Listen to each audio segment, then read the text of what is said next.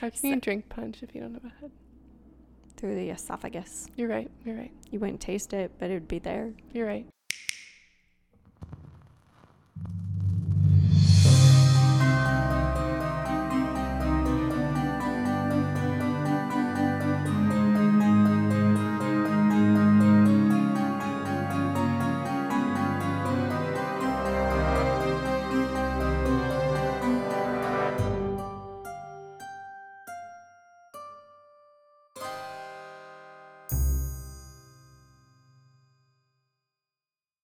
Good morning, good day, and good evening. And good night. Good night. Welcome to the Insomnia Report, episode 48. Woo! Ooh. It's a math episode because 4 plus 4 is 8. Oh. I don't know. Hello. If this is your first time listening, welcome. If you have listened before, welcome back. We're so happy to have you. Thanks for listening. I'm Margot. And I'm Elizabeth. And we are the two friends and roommates that like to talk about the things that keep us up at night. We got a wild card for ya. Yay. And it shall be, I'm pretty sure. So it will be wild. Yes, indeed. It will be a good time. Yeah. I'm gonna light the candle. Would you like to tell me about your week? I've been seeing a lot of the memes about the Zodiac killer. Yes, let's talk about it. I'm just, oh my god. So I read a thread that it was this investigator who had worked with the guy who led the investigation into the Zodiac killer. Okay. Who the group that says that they have solved the case. And this guy said that he doesn't actually believe that they have found credible evidence that they actually found the guy, because in past investigations I could just be messing this up, but the guy who led the group, who he's worked with before, has been very adamant in other cases trying to like pin it on certain people where there wasn't any evidence and things like that. Whether or not they actually found the Zodiac killer, the memes are really funny. No disrespect to the victims of the Zodiac killer, of course, but have you seen the comment on the IMDb of the... No, I haven't been on any. Let me show you. Like, God works hard, but the internet works harder. I love it. So, of course, as soon as people found out about this, they started digging up whatever they could on this guy. Sure. His name is Gary, allegedly. Yes, Gary. I guess that's why he named himself the Zodiac, because Gary's not a very threatening name. So, no offense to anyone named Gary. I don't know if this is IMDb or what. I'm not super familiar with film rating websites, sorry, but Rotten Tomatoes? That movie, The Hunt for Ted Bundy, from 2015, Gary commented on it in December 2016 and gave it 1 out of 10 stars and said, "Awful, would give less than 1 star if I could. Ted Bundy is wildly overrated." And then someone said, "The Zodiac killer being a film bro and roasting other serial killers is beyond comedy." That is, you can't write that. And I like this one too. It's like the cipher, and my name is Gary, by the way. Oh, it's so funny. I love it. What are your thoughts on the Zodiac?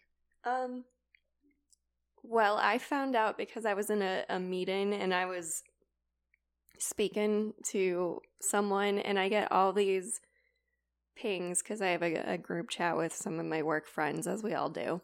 Of course. Well, I think they're my work friends. I think they're all annoyed with me and just have to work with me. And I mean, I can't tell because I never see them face to face, so I can't really read it. And in text, I always think people are mad, even if they're not. Anyway, I'm working on it. I'm just like, I'm in this meeting trying to like pay attention and trying to speak or whatever. And like, I get this group chat is blowing up, and I see someone say, "I feel like Margot would really appreciate this," and someone's like, "Oh my god, I can't believe it," and it's like, "Oh my god, he died in 2018." I'm like, "What are we talking about?" I'm like, "Okay, I gotta go."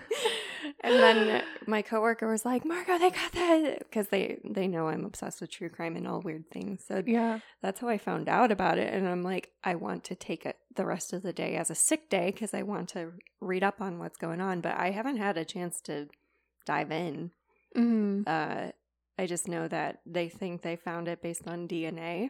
Mm-hmm. And, it happened in the late 50s, 60s, like maybe the 70s. And the fact that it's gone on so long, I was starting to think it was like, there's no way. So I don't have an opinion yet. I need to get more educated. Imagine that. Imagine that. That's fair. That's fair. I hope they caught him, but I hope so. But okay, this is my only. I'll probably edit this out because I don't want to make anyone mad. But if it really was him, I'd be pissed if he did die in 2018 because then it's like you can't really get the full justice of it, or hear the perspective, or like I feel like that would be like, oh, so close. Yeah, that would be disappointing. Like, no. To get away with it for so long. I know. And like doesn't even have like the satisfaction of like, I don't know. I want him to be caught and be like, F you, like go to jail. Goodbye. I don't know. It just feels like, dang it. Yeah. But I mean, great if they really did, but I don't know. Who knows? Who's to say? I know. It was horrible. We'll cover it eventually. Yeah. We shall. Yeah.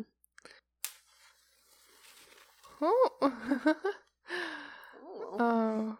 What else did I do this week? I had a stressful day at work on Monday. Oh, I know. I'm sorry. Mondays are the worst. It's okay. It was really bad. But we got through it, and I went to the physical therapist today, and he fixed my neck. Good. Well, not in one session, but yeah, it was funny because he was asking me to like turn my head certain ways to see how far I could move it, and he's like, "Oh yeah, that's not good." Ooh. I was like, "Oh, okay." I had a doctor do that once. They were looking at an X-ray I had done, and they're like, "Wow, that's weird." I'm like, "That's something you should not say when we're in the same room." Thank you. I'm like, what? How was your week? Well, Mercury's in retrograde. Oh my god, I know. It's really getting me this time, Mm-hmm. Like, I feel like you and I are just having, like, life thrown at every direction. The weather report called for sunny and nice, and then we walk outside and we get swept away by a monsoon, Like, it's just one of those weeks. Yeah. Same story, different day, but... Yeah. I want to say thanks again for the cake. Oh, yeah. As you guys heard in our last episode, Margot got us a cake for our 1-year anniversary as a podcast. We had a great birthday celebration. We had cake. We had champagne out of little skull glasses. That was great. That I found at the store, and they were purple, which is our podcast cover color. Yes. And we watched Ghost Adventures. And it was nice. It was a good birthday. It was low-key, Yeah, very chill. Okay. All right. Wow me. All right. Well, today I will be telling you a tale that has been passed down for centuries and is known as America's first ghost story. I will be sharing Washington Irving's legend of Sleepy Hollow. Ooh. It was written in 1820 and was first published in his collection of short stories, which was titled The Sketchbook. And it's 201 years old. Wow. Happy birthday. Happy birthday. Sleepy Hollow. So to set the scene, the story takes place shortly after the Revolutionary War in 1790. We meet one of our male leads, Ichabod Crane. God, I love that name. I'm going to name my child Ichabod. You would. I'm honestly surprised some of our plants or your sourdough isn't named Ichabod. Maybe I'll get a fish and name it Ichabod. Anyway, go on. I can just imagine your kid's first day of like kindergarten. It's like Jessica, Sarah, Rebecca, Matthew, Samuel, Ichabod. We call him Icky for short. Icky. But no, that sounds abusive. Icky. I'm not going to do that. Icky ticky. Oh, okay. No, I like it. So Ichabod was a native from Connecticut who takes on a job as a school teacher for the town of Sleepy Hollow, which is a Dutch settlement of historical Tarrytown, New York. Ichabod is described as a tall, lanky, and awkward man. He's intelligent, He loves to sing and dance, and he's proud of his vocal voice. And he's kind of a snob, and he just expects the best in life, and he really loves the finer things, you know? Mm. So to quote the story directly, Ichabod is described as follows. He was tall but exceedingly lank, with narrow shoulders, long arms and legs, hands that dangled a mile out of his sleeves, feet that might have served for shovels, and his whole frame most loosely hung together. His head was small and flat at top, with huge ears, large green glassy eyes, a large snipe nose, so that it looked like a weathercock perched upon his spindle neck to tell which way the wind blew. To see him striding along the profile of the hill on a windy day with his clothes bagging and fluttering about him, one might have mistaken him for the genius of famine descending upon the earth, or some scarecrow eloped from a cornfield. So, wow, just this really lanky, I just imagine him being like a person really stretched out. Yeah. I've never seen the Disney version of it. I saw like previews for it before I watched like Winnie the Pooh or whatever, but it was from, I think, 1949. Okay, yeah, I haven't seen it either. It's on Disney Plus if we ever want to watch it, but I feel like it's probably not PC anymore. Anyway, so lanky dude, kind of awkward, and he moves to this like little farm town, you know? He is fascinated by the supernatural and all things mysterious. He is pretty easily influenced and maybe a little gullible. Yet he is someone who, despite being absolutely fascinated by scary things, he's a bit of a coward, and he'd be afraid of his own shadow. Which can relate. Yeah. You know, he's like, oh my God, it's so creepy. And then it's like, what was that? Which is Elizabeth and I, every time we watch any scary show on TV, we're like, oh my God, idiot. Like, you're so annoying. But it's like, meanwhile, we have to go to the basement together. Yeah. Anyway, if you've ever been in our basement, you'd know. As school teachers did at the time, he would go live at different homes and, you know, made good company to the locals. Back then, teachers didn't really make enough money to have a house, so he would live at different people's homes. Well, that's nice of them. Until the 20th century or something. The Dutch mothers really like Ichabod because he was good with children. He also tried to make himself useful. His job didn't pay very well, so he also took on odd jobs here and there so he could like actually enjoy certain things like, you know, getting more food or saving up. So he would work to assist different farmers with light labor because, you know, he's tall and lanky. He can't, you know, he's not strong like an ox. Mm-hmm. So he would gather hay or get the horses water. He would cut wood. He would bring cows, you know, from the pasture, you know, different farm things. However, Ichabod had a taste for the finer things, as I had mentioned, and he didn't really like the hard labor, and he thought he was like more deserving and qualified of things more suited for him, or at least what he considered more suited. He's like, I'm not a farm boy. I'm a city guy, you know. He came from the big city, and he's like, yeah. I'll take this job, fine. So he found a way to kind of cut out of the labor, and then he started teaching singing lessons. So he made friends with the local women. They thought he was a kind, gentleman person.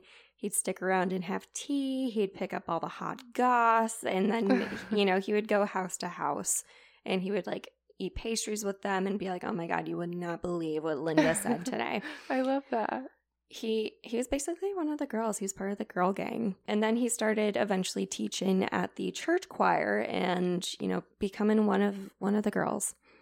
As mentioned, he was very superstitious, and he even carried around his favorite book with him, which was History of New England Witchcraft by Cotton Mather. Oh, hey, I have that book. Yeah. Who knew? But going back to the Salem trials. So that was like his favorite book. And Ichabod was a firm believer in witchcraft and all things paranormal. And he was in luck because the residents of Sleepy Hollow shared the same superstitious beliefs. They all thought the town was bewitched. There was various folk tales of haunted spots, twilight superstitions, strange sights, or even hearing music or voices in the air at night. And he loved hearing these different tales that the women would share, like of ghosts, ghouls, witches, things that go bump in the night. They would talk about haunted fields, haunted brooks, haunted bridges, haunted houses. Like, it's haunted, you got it. It's like a surplus of spooky. And he loved it all. But, you know, he was still a coward. So he'd like talk all afternoon, and then it'd be nighttime, and he was like, oh, crap, now I gotta walk home. Mm-hmm. So, you know, there was one tale that took them all, and it was the legend of the Headless Horseman, or the Galloping Hessian of the Hollow. Legend has it that during the last week of October in 1776, at the Battle of White Plains between the American and the British, a Hessian was decapitated by a cannonball. Ow. And a Hessian was a German soldier who fought alongside the British during the Revolutionary War, and they were known to be quite, what's the word? Not savage, but like tenacious? They were mercenaries, right? I think so. Or something like that. So they were kind of just like, yeah. Yeah. Okay. They're pretty like feared and like Mm-hmm. vicious. They were brutal. Mm-hmm. That's the word I was looking for. So they were pretty, you know, well known for being kind of feared, and like, you know, if you were in their way, they would be like, all right, no, gonna get you. So he was, there was this one guy who was decapitated by a cannonball, and I bet that would be a pretty awful way to die, but I bet it'd be quick. I would hope so. I would hope so. Oh my gosh. The head was basically obliterated, as you can imagine, and his comrades like buried his body in the old Dutch church cemetery in Sleepy Hollow.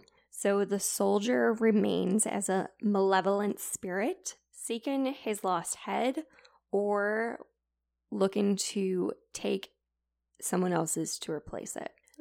Which makes me think of a Ure. You know, they have unsettled business, so they're going to haunt until they find it.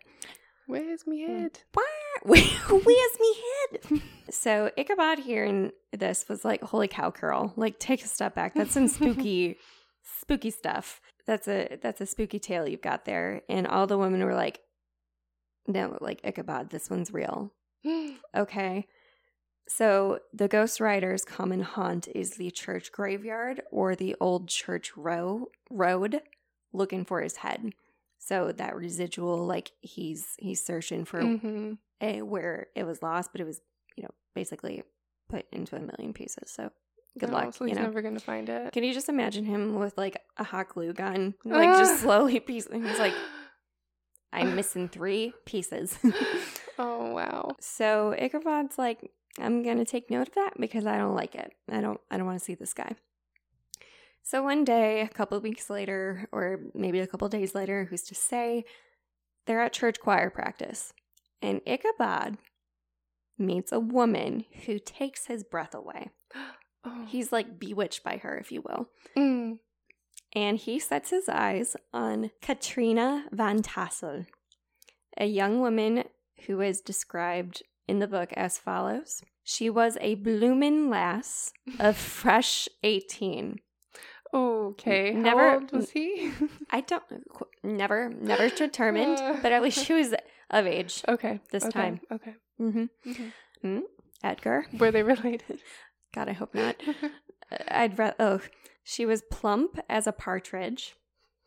Okay. Ripe. Stop. She's not a pig. Ew. Like, ooh, this is a plump. She was ripe and melting and rosy cheeked as one of her father's peaches. Whatever the fuck that means, but I think he meant she's pretty. Wow. Oh, okay. She had curves, you know. She had like this long curly brown hair. She was curvy. She wasn't like a little. Okay. You know, he was like, oh wow. Okay. I like this one. And Ichabod was very smitten with her. She was beautiful. She was well dressed. She was funny and kind. And in an attempt to get to know her, Ichabod says, hey, you know what? Like, do you want to take some private voice lessons? Like, I could teach ya. And she was like, are you saying I'm a bad singer? Like, what are you trying to say, Ichabod? But she was like playfully joking. And he's like, haha, she loves me. So she was like, okay, you know what? Come over on Wednesday at 5. Like, we'll do a little voice lesson. So the week drags on for him. He's like, you know, in his classroom teaching kids. And he's like, yeah, 2 + 2 is 4. Okay, but like class dismissed. I want to go to my lesson. So he gets to the Van Tassel home and he falls in love all over again because he finds out Katrina is actually an heiress. And her daddy is the richest farmer in Sleepy Hollow. Oh, so he's like, okay, so this ripe little peach can be my sugar mama. I mean, like, why not? You know. So instead of like the heart emoji, he has $ emoji that are heart shaped. Like he was like, oh, now I don't know why I'm in love, but I'm in love. And he starts to think like, oh my God, if we get married, I'd be living the life I've always wanted and everything will be great. Their home was beautiful. Their land was lush and vast. They had all the best farm animals you could imagine. They had really high tech.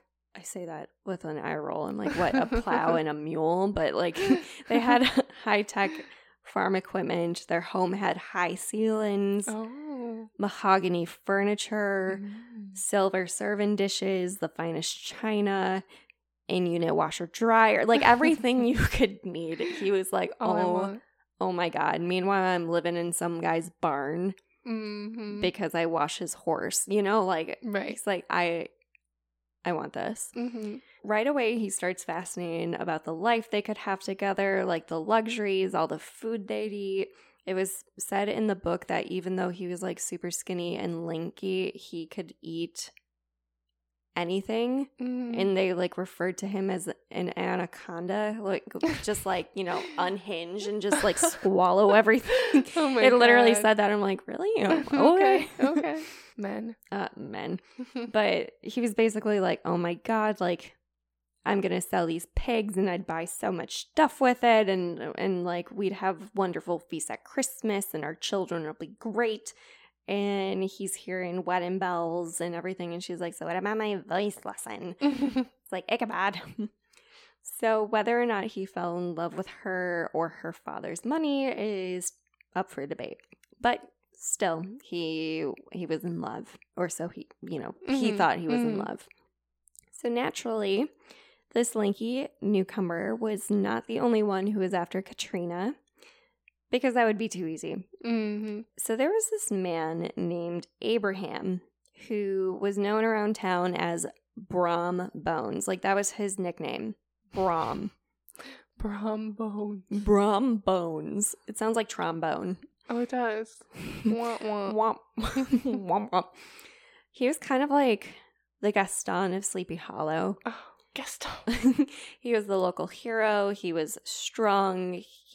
Ichabod described him as having like a Hercules figure, broad shoulders. He had short curly black hair. He was a very skilled horseman, a good hunter.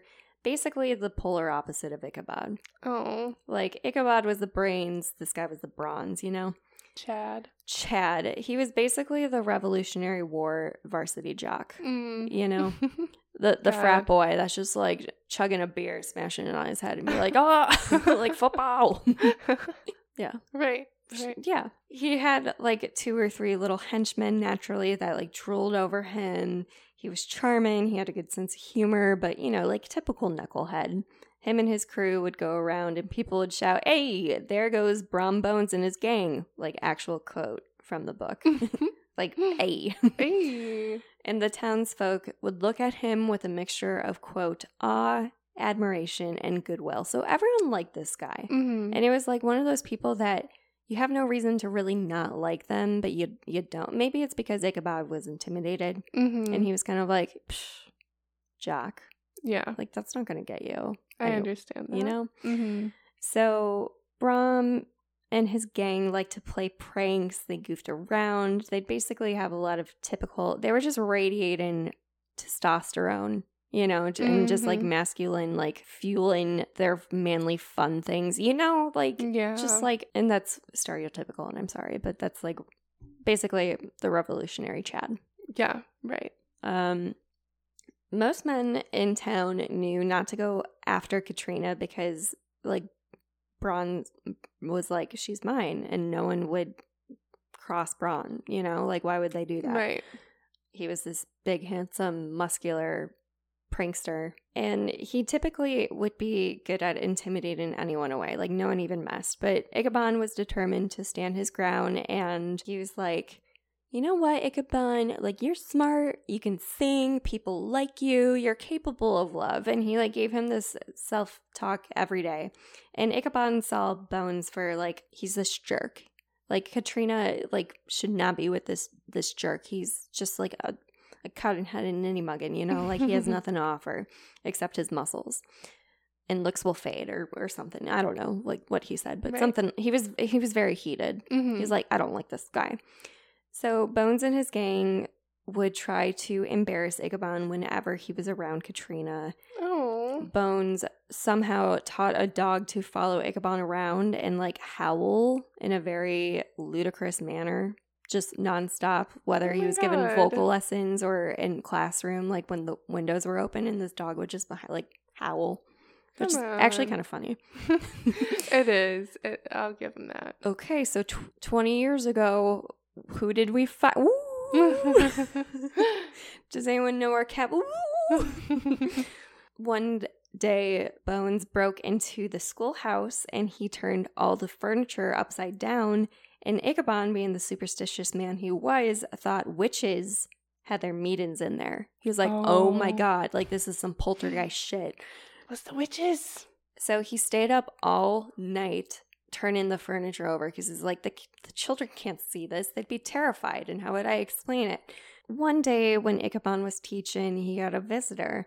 And this man worked at Katrina's estate and hand-delivered a letter.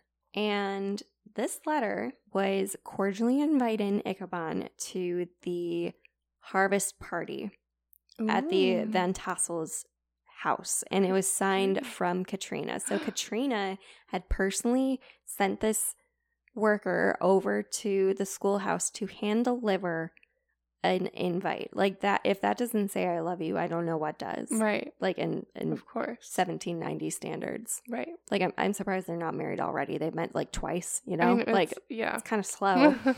What y'all waiting for? So he was so giddy for the rest of the day, and he like dismissed class early. He's like, all of you go home. And they're like, but it's noon. And he's like, go home. So he ran back to where he was staying. He washed his face. He shaved. He put on his best and only suit, making sure that he looked hella fly at this harvest ball. But then his heart sank because he realized, like, oh my God, Brahm is going to arrive in style on horseback and I have to walk there like a peasant. Mm. So Ichabod asked this man named Hans van Ripper, which... Lots of Germans in this town, huh? Well, it's a Dutch community. Oh, right. So Hans van Ripper was the man who owned the farm where Ichabod was currently staying. Mm. And he was like, can I please borrow one of your cars? Can I borrow a hot ride? And Van Ripper was like, oh yeah, I'm going to give you my best horse. His name's Gunpowder. And Ichabod was like, oh my God, thank you. You're the best. You're saving me. Now I'm going to impress Katrina and I'm going to ride off into the sunset with Gunpowder. And he opens the stable door expecting to see this like wonderful steed because, you know, Van Ripper was like, oh my God, it's my best horse. Mm-hmm. He works on a farm. It was a plow horse. It wasn't like a, you know, show horse or anything. And it was like a really old horse that was just kind of like not having it. Ichabod was like, he's glaring at me. Like, why is this horse glaring at me? And it's like, no, that's just his face. He's just old and tired. But you know what? Ichabod was like, all right, Gunpowder, like, let's go. Gotta go get me my woman. Because Ichabod was so tall and lanky, when he was sitting on the saddle, the stirrups were too short, and essentially he rode with like his knees pointing out and his arms were to the side, and it said he resembled a grasshopper. Oh, that's cute. So he gets to the party and it's like a dream come true. There's so much food everywhere, like all the pastries and you know, dishes you could imagine, all decked out for harvest. Everyone is posh. Katrina is as beautiful as ever. And he's like, you know, Katrina, I may be a great singer, but I'm an even better dancer. And they just dance the night away. Like, I don't know what dancing in the 18th century was like, but, you know, I don't know. But apparently they danced and, you know, the band decides to take a break and they are like sweaty and Ichabod's like wiping sweat off her brow and Katrina's like, you know, flushed and she's like, I'm going to go get myself some like porridge or mulled cider or something. So she excuses herself and Ichabod then leaves to go get some air and smoke from his pipe on the porch. On the porch, all of the men at the party, because why would they be dancing? They are all out there exchanging ghost stories because that's what this town does. That's what men do. That's what men do. They're talking about different ghosts and ghouls and haunted bridges and brooks and whatever, you know, all those haunted things. And then this man is like on the porch and Ichabod's like, where did you come from? And this man has like one eye that is milky white and then the other one is like black. And he's like, who's this guy? Like, who invited him? And he's like, but what about the Headless Horseman? And everyone, like, all the men break out in debate. Half of them are like, he's not real. Like, you guys need to forget about him. And half of the men are like, oh my God, he is real. Don't say that. And there's this heated debate going on. And some men are telling tales about their personal encounters, about like, I saw him lurking around this one field, and I saw him at this tree, and I saw him in the flash of lightning, and then he was gone, and all these people are going off. And then, of course, Brom steps in, and he's like, guys, he is real. But he's like not that tough. He's actually an arrogant jock.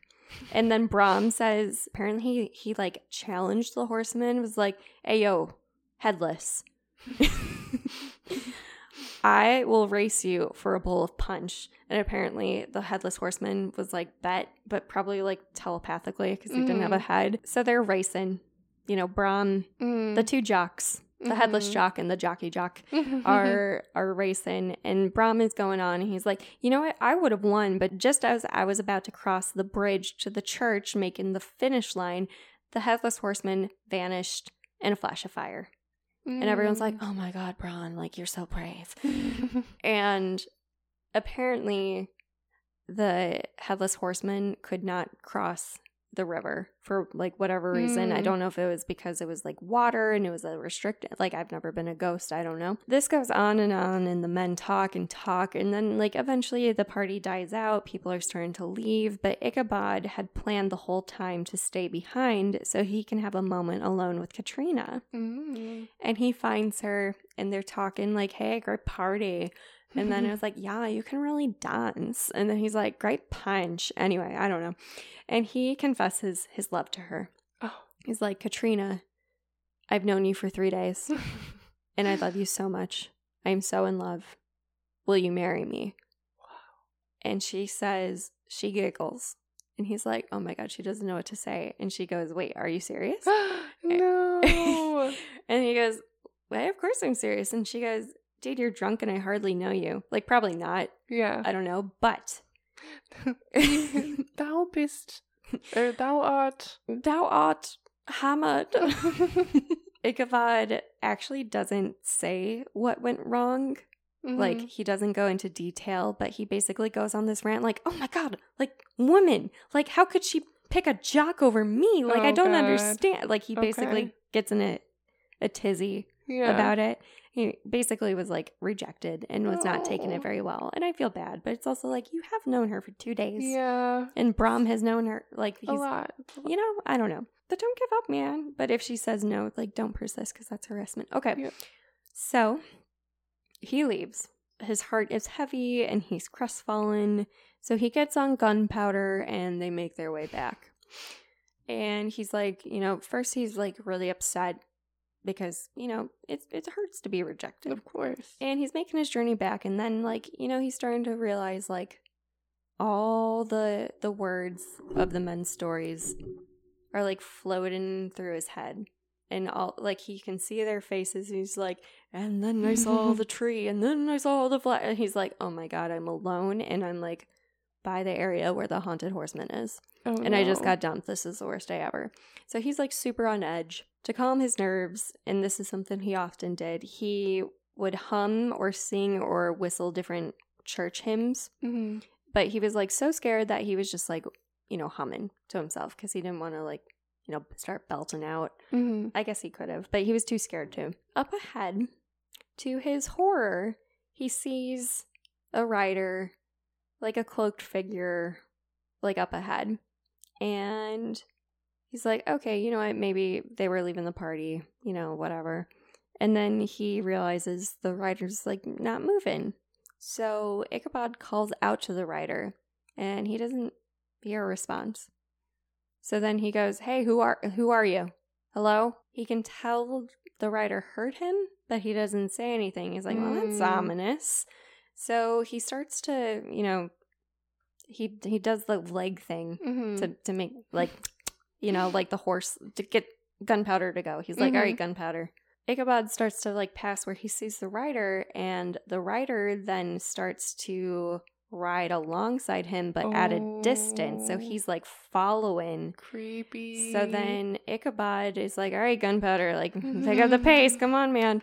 And the other rider moves to match the pace. Oh my God. So he's like, I don't like this. I want to go home. And he notices that the rider is on a large, dark horse. And although it's a moonless night, he can tell both the rider and the horse are huge. Ichabod signals for gunpowder to quicken his pace. As before, the rider, the stranger, had his horse match the speed.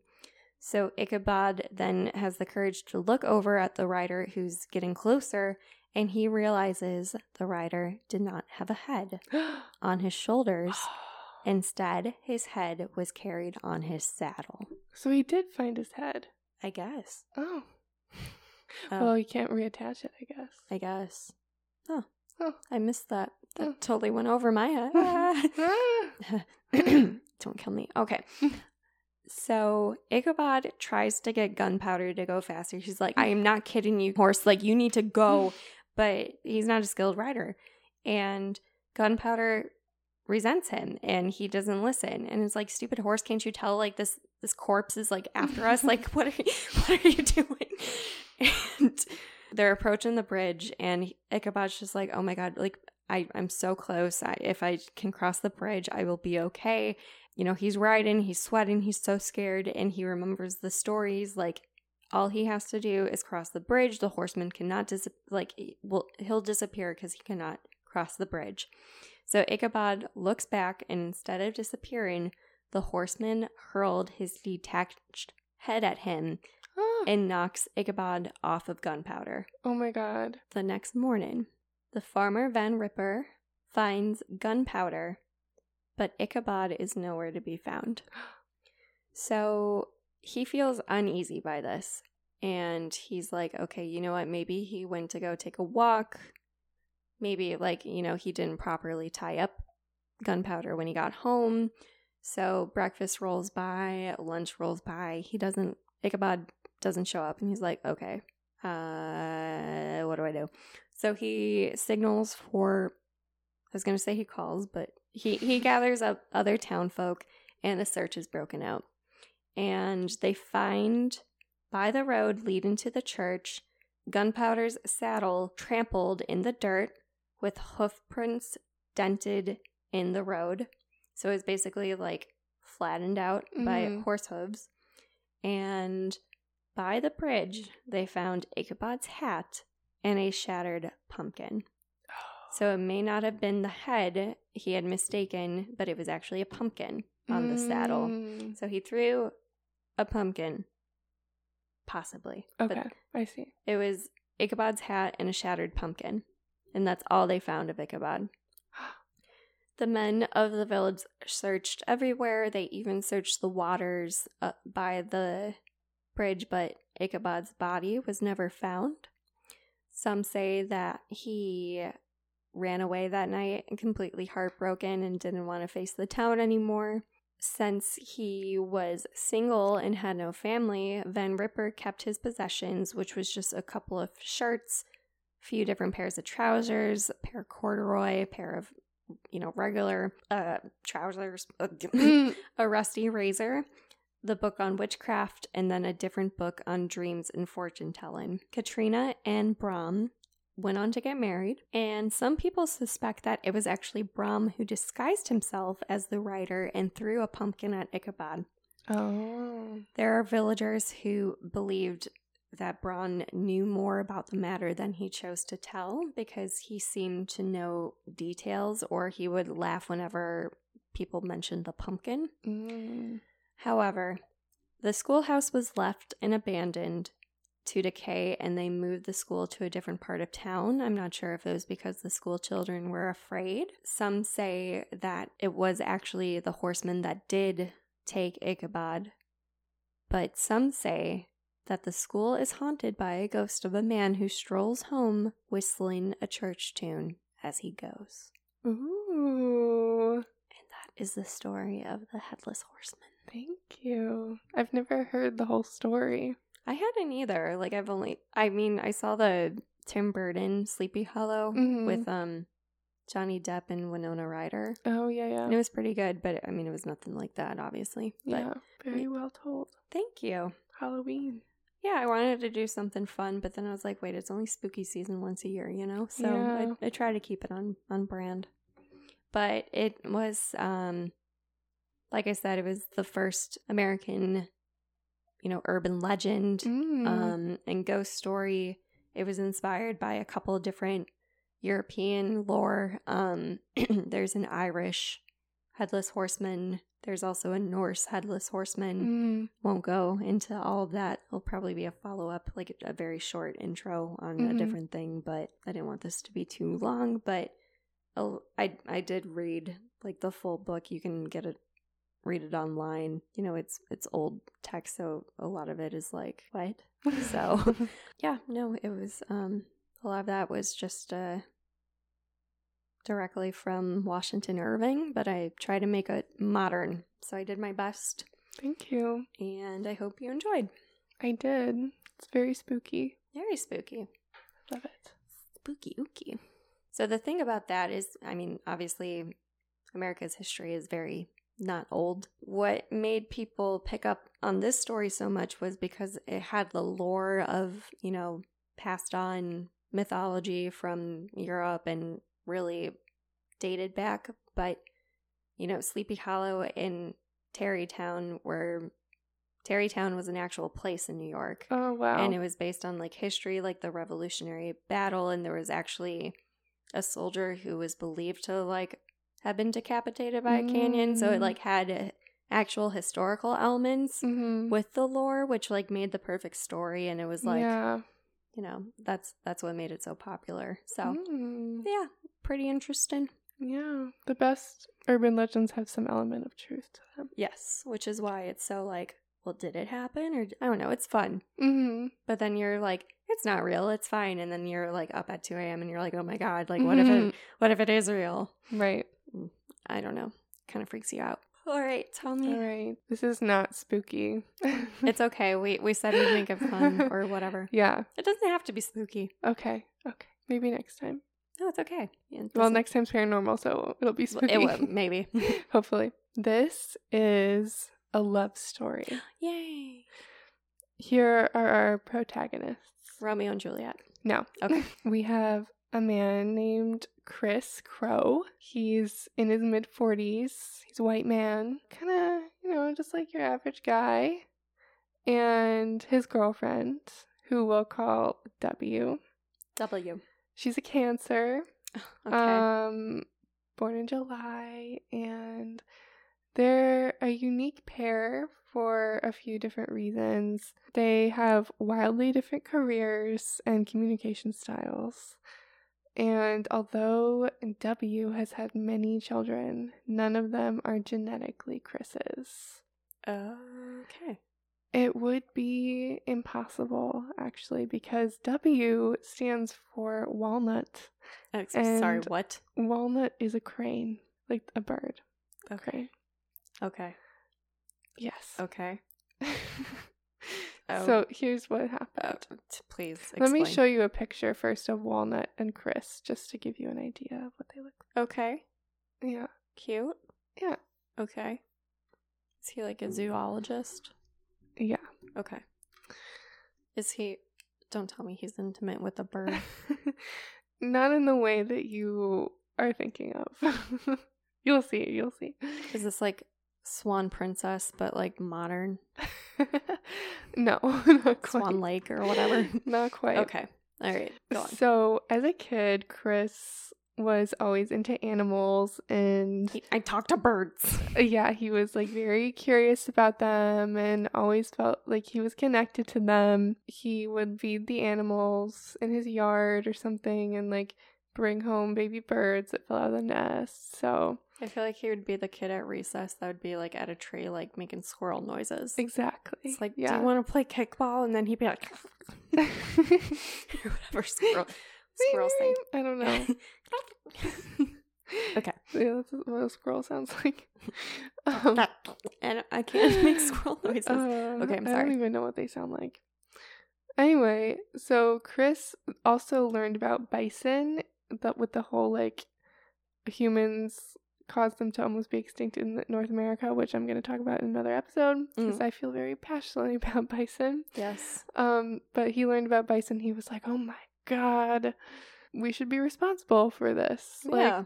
And for taking care of animals, and we can help bring them back and help conserve nature and stuff. And so that is how he got into animal welfare as a job. Okay, cool. And he bounced around between different places, working with different animals, but eventually he got to a place where they were raising whooping cranes. And one interesting thing that I thought, so one thing to know about cranes, different species of cranes, is that they will imprint on whoever raises them. Like Bella and... yeah, Jacob. like Jacob and Renesmee. Exactly. So when he was raising these cranes, he had to make sure that they didn't imprint on him so that they wouldn't think they were humans. Or imagine having to explain, hey, Walnut, we have to... You're a bird. Something to tell you. You're actually a bird. No. Don't do this. Not here, not now. So he had to wear a crane costume. I'm not kidding. That's precious. And figure this out. I don't know. I want to be the scientist who designed the crane costume. No, trust me. It's like, is this because it's my first day and I'm the intern? No, it's part of the uniform. And he couldn't talk to the cranes. He had to only make crane noises. I waited my whole life for this. He said if they were misbehaving or not paying attention, he'd have to just go just like that. And I'm sorry, what was the noise? I don't know exactly what it sounded like, but like a and he said that they were like children and they'd turn and they'd look at you and they would stop what they were doing, like stop goofing off. And they would listen to the Mama Chris Crow in the crane costume. So I thought that was really cute. Okay. So then Chris goes to the Smithsonian Conservation Biology Institute in 2004, which is near DC and is associated with the National Zoo. Cool. It's in Front Royal, Virginia, population 14,440. It's in the Shenandoah Valley. Walnut is actually older. No, she's not older than Chris, but she's older than us. Oh. Like I said, she's a Cancer. She hatched July 2nd, 1981. She hatched? Is that also when you hatched? No, I wasn't born in the 80s. Thank you. You're right. Sorry. But she hatched... 90s baby. She hatched in Wisconsin. at the International Crane Foundation. She's Midwestern. Yeah, she's Midwestern, so she's one of us. Oof. Her parents were named Mercury and Amazon, and they were obviously cranes. They were. But they were wild caught because they had been smuggled in China. Oh. And so someone intercepted them and brought them. Intercepted? Yeah, brought them to the U.S. And they were really valuable because it's an endangered species. They're called, I'm pretty sure they're called white-necked cranes. And yeah, they're in danger. And so they've been trying to revive the population in captivity in the U.S., but it gets pretty inbred because they only have so many. So these were like new genes, like wild cranes that were not involved in the gene pool. And so the way Walnut was raised was very different from how Chris raised the cranes. The crane mamas, as they were called, did not wear a crane costume, and they worked really closely with them. The humans, they took them out for exercise, they cleaned their pens, fed them, everything. And they were pretty much volunteers, including like really young kids. And so they weren't super experienced with raising cranes. So they think that Walnut probably imprinted on whoever was raising her because they didn't take precautions. I see. So, like I said, humans can't teach the cranes the certain behaviors that they need to have in the wild. So it's best nowadays, whenever possible, to have them raised by other cranes. I see. And it's good if they also fear humans. So if they can ever release them, because they don't want them to like go towards people. Or be dependent on them or whatever. Exactly. And like I said, they'll imprint on humans if they raise them, and they'll want to mate with them instead of other cranes. Okay. Because imprint. It's like a Freudian thing, like my mama was a human, and it's like, so then they're like, I need a partner, like just like my parents. I see. Kind of thing. Okay. I don't know. Sure. Freud would be like, Walnut, tell me about your father. Tell me about your mother. You told me they were a bird. A human. I don't know. He would have a heyday with this. He'd write a whole nother book or whatever. He would. Like, cranes. They are the future. The sexual relationships between cranes and mothers. Mama crane. Yes. Oh, Freud. Okay. He was so cool. Okay. So Chris describes Walnut as she behaved like a crane. She made crane noises, did all the things that cranes do, but she didn't really think she was a crane.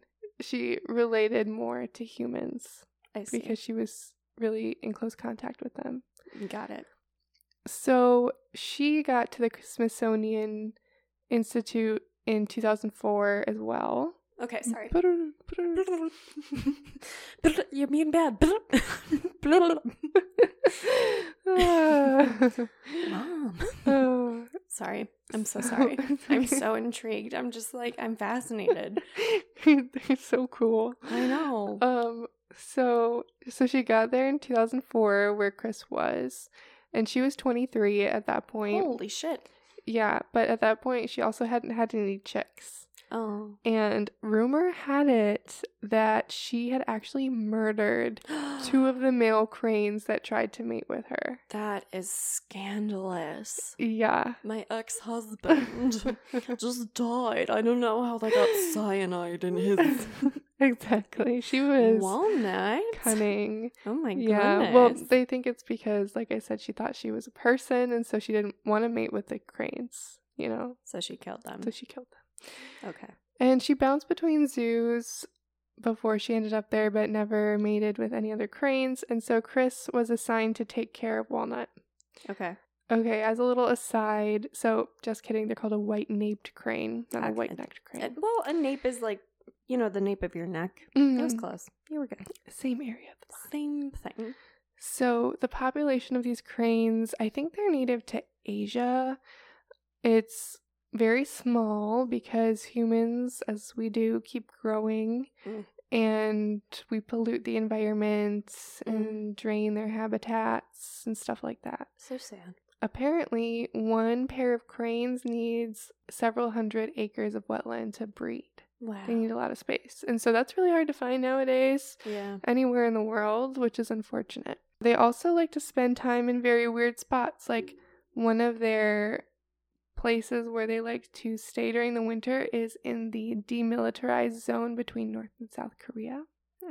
Don't know how they picked that spot. This is nice. But it's just, you know, not ideal for them. There are 15 species of cranes and 11 are endangered. Oh my god, that's not a good stat. And they're also poached sometimes. I'm not sure what for, but... And so, yeah, like I said, the white nape cranes are in Asia, and then whooping cranes are also endangered in the U.S. because of the same reasons. Walnut was at the Smithsonian because, like I said, her genetics were really valuable, and they wanted her to reproduce. And at the Smithsonian, they'll do artificial insemination of cranes. So they thought that might work, so she wouldn't murder anyone else. Okay, you gotta stop doing that. Yeah, you know, special circumstances. Did they ever find the bodies?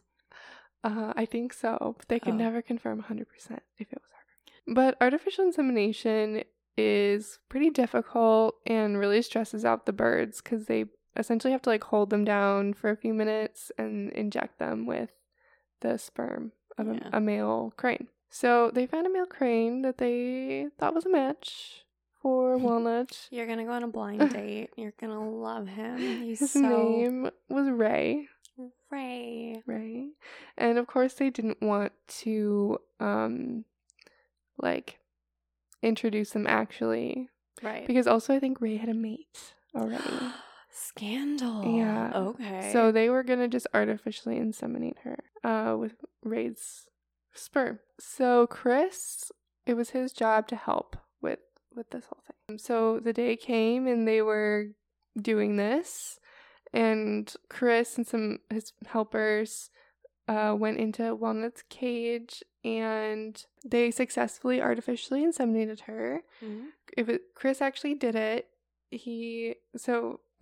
This sounds really weird. Like, I don't really think it's sexual because it's a bird, but it just, I don't know, I read it and I was like, Anyway, so how they do it is they kind of like grab her and then you kind of have to like hold her, and they have like an organ called a cloaca. I'm probably pronouncing that wrong.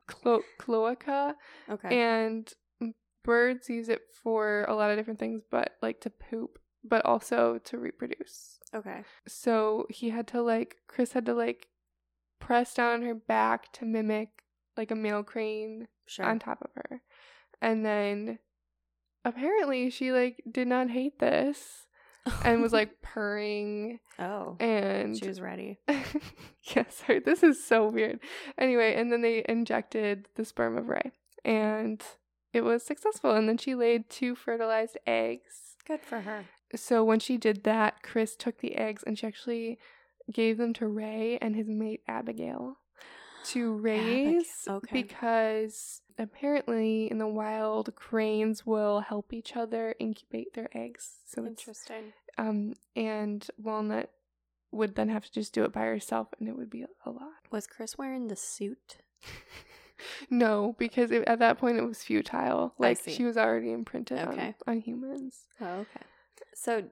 So it's interesting that she gave the eggs to Ray and Abigail. Did she know? Oh no, Chris took the eggs and gave them. Oh, I was like, yeah. Oh, that's weird. Is she like, would you like these eggs? Like, I don't know. Right. I'm pretty sure that Walnut is actually separated from the other cranes because she's a murderer. Yeah, and because she doesn't see herself as a crane, so she like doesn't really know how to interact with cranes. Poor thing. Which is kind of sad, yeah. That is really sad. Yeah. And she's also a murderer, but it's okay. Right. She's had a hard life, I'm sure. She's dealt with a lot, okay. Chris also, like I just mentioned, saw that Walnut did not think of herself as a crane And You're not like the other cranes. And if she had baby cranes, she might not recognize them as like her own babies because they're cranes, even though she's a crane. Whoa. I've never said cranes so many times. Yeah. Chris said that when the other cranes would try to get her attention and stuff, he said she just gave them the stink eye. That's hilarious. So Walnut. Sassafras up in here. So at first, Walnut didn't like Chris, and she would like be territorial and threaten him a lot. You know, I don't know what that looks like, but you know, birds are, they'll make their wings and probably flap her wings. Remember that swan we saw in Germany that like hissed at us? Swans. Oh my god. Yeah. But she wasn't afraid of humans, so she wasn't afraid of Chris in particular. So he was taking care of her, and then she got more comfortable with him being around her. And then, after he had known her for a while, Walnut started to begin a mating dance whenever Chris would come around. So, like, what are we? How do cranes, like, do they just, like, walk around and, like, bob their head? No, it's, like, really elaborate. She would do... Let me find an example. This is so fascinating. I had no idea. Here we go. So these are sandhill cranes, not white nape cranes, but they're still cranes. That's a crane. A crane's a crane. Oh wow, that was like a... Oh my god. They're very talented. Oh my god, look at it, like pirouette in the air. Wow. It does like full 360 spins. Yeah, and see how the other one responds. Wow, look at that form. Wow. Yeah. That's impressive. So they have a whole thing. They looked like a figure skater. Like, yep. Yeah, they're really cool. And they're big, too. It's terrifying. Okay.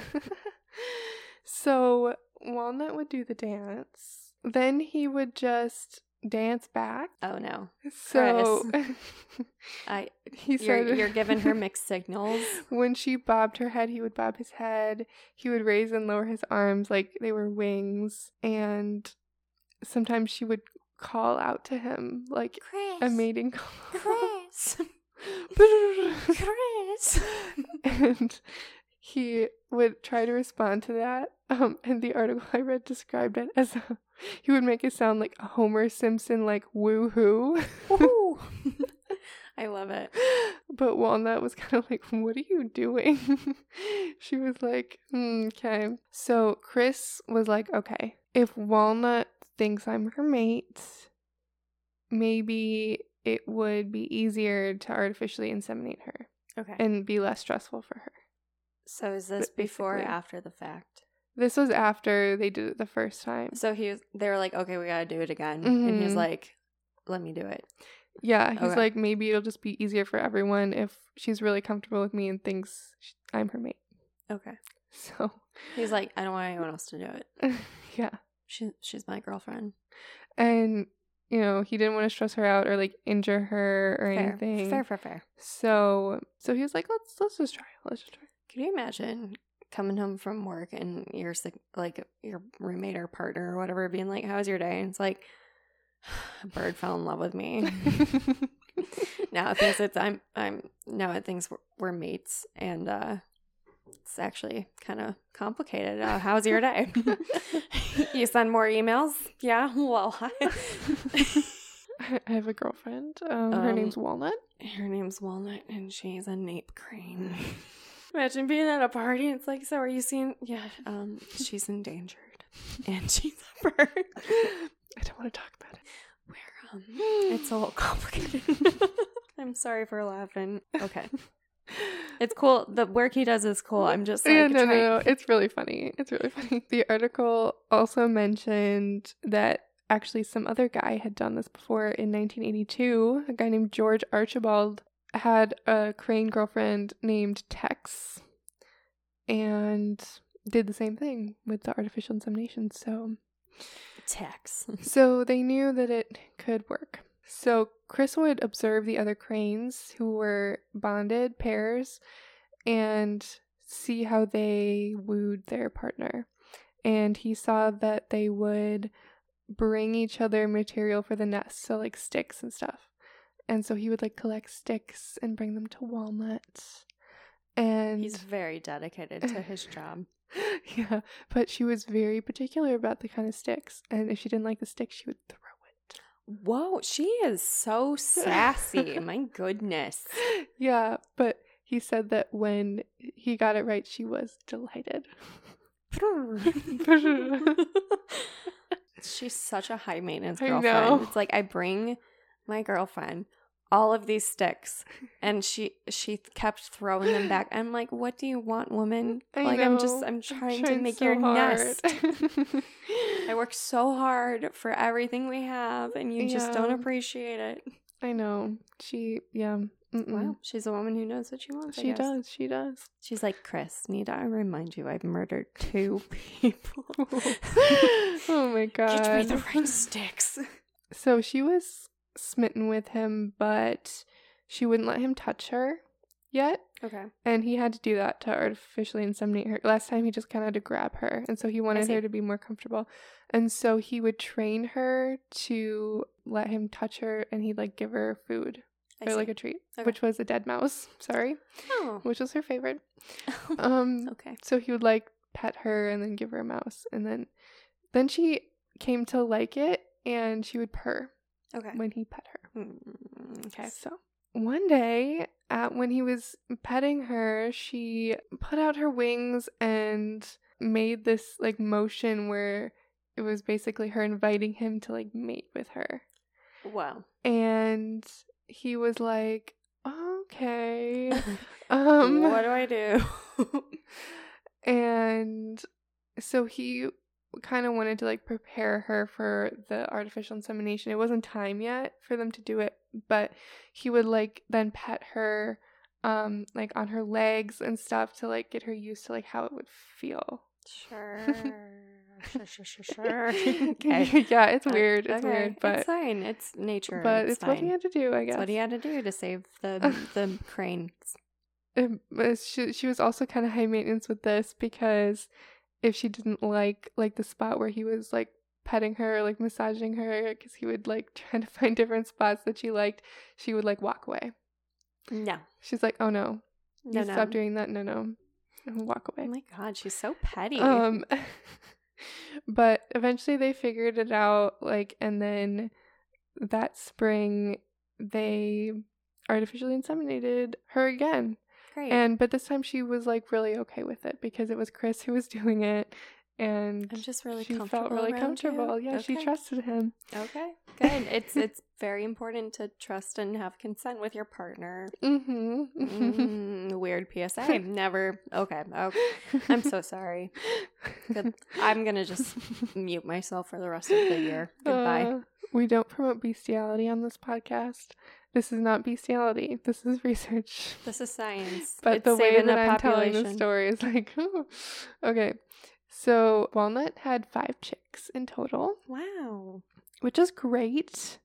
And eventually Chris would help artificially inseminate other cranes too. Wow. They had another one named Amanda that came in, and another one named Wu Chang. But they were able to have male crane mates. Okay. But Walnut could not, obviously. Right. Chris's dream is to work with wolves, actually. Oh. Okay. But right now he's in it with the cranes, because they can live to be over 60 years old. Wow. Yeah, he said, if Walnut's still here when I'm eligible for retirement, I won't be able to leave. I'd feel like a jerk. Oh. Because cranes mate for life, and when they lose a mate, it's really traumatic for them. And oftentimes when female cranes lose a mate, they'll stop eating and they'll like cry for weeks. Like God. Call out for weeks. That's so sad. So sad.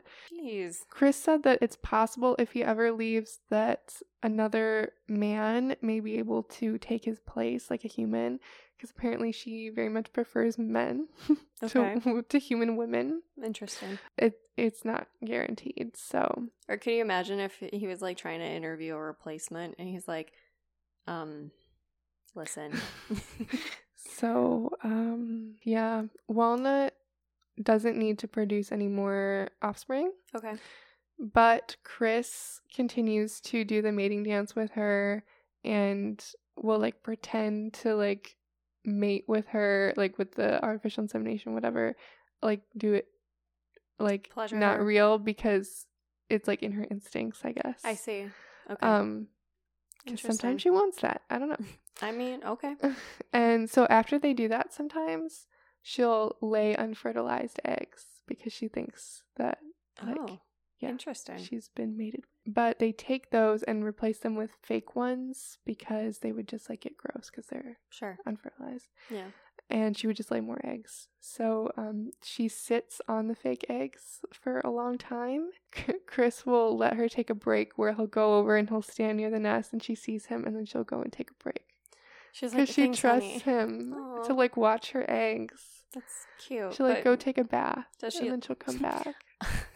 It's such a long day. Like, I've been pregnant for 7 years. They haven't hatched yet. So, like, when are they gonna get rid of the fake? Like, when are they gonna? Are they not? Like, is it one day the eggs just won't be there? Or? I'm not sure, honestly. I assume that after a while they take them away after, like, a normal amount of time when she would be sitting on them, but I really don't know. Interesting. I'm not sure. Chris describes Walnut as normally very happy, very exuberant. She dances a lot, calls out a lot. She's very curious and alert. She knows everything that's going on, what's going on with people, or looking up in the sky, seeing an eagle or a vulture. And she also likes to just do her thing. She goes in the creek and finds crayfish and worms and mice. Nice. And she'll walk right up to people, but she's only friendly to Chris. I see. She'll be mean to everyone else. Okay. So she's very particular. I'm sure. Chris said that when he would go on vacation, he would come back and she would act like she didn't know him. So dramatic. Like, oh, I'm sorry, have we met? Oh my God, you're the man that left me. How dare you? I thought that was so funny. It's so petty. Oh my God, she's so dramatic. I've seriously, I cannot believe how dramatic this bird is. I know. God, she's such a drama queen. I know. I'm annoyed, but I'm, like, impressed. I know. Me too. I didn't know cranes were capable of that level. Being so petty. Yeah, they seem really intelligent. But he says that nowadays she doesn't do that anymore. She's always just happy to see him when he comes back. Oh, that's good. She's matured. She's grown. She's like, I understand. Yeah. You have to take your PTO. It's okay. Don't let them go to waste. Chris says that Walnut has taught him that the ideal partner doesn't exist. You have to accept certain things that people can't change. I mean, she puts up with me even though I can't dance or sing. Okay, Chris. But her chicks are doing really well, and a couple of them have had their own chicks. Wow. So she's grandma. Yeah, Chris says, I tell people that Walnut and I are grandparents. When did she have her kids? I think she started at 23 or 24 when she first came. Oh, so like in 2005 or whatever? Yeah. Okay. Mm-hmm. Wow. So now she's in her 40s probably. Wow. Yeah. Yeah, Chris says that he gets teased about it a lot, obviously. I'm sorry, we spent the whole time teasing it. I'm not, like, teasing him, it's just like...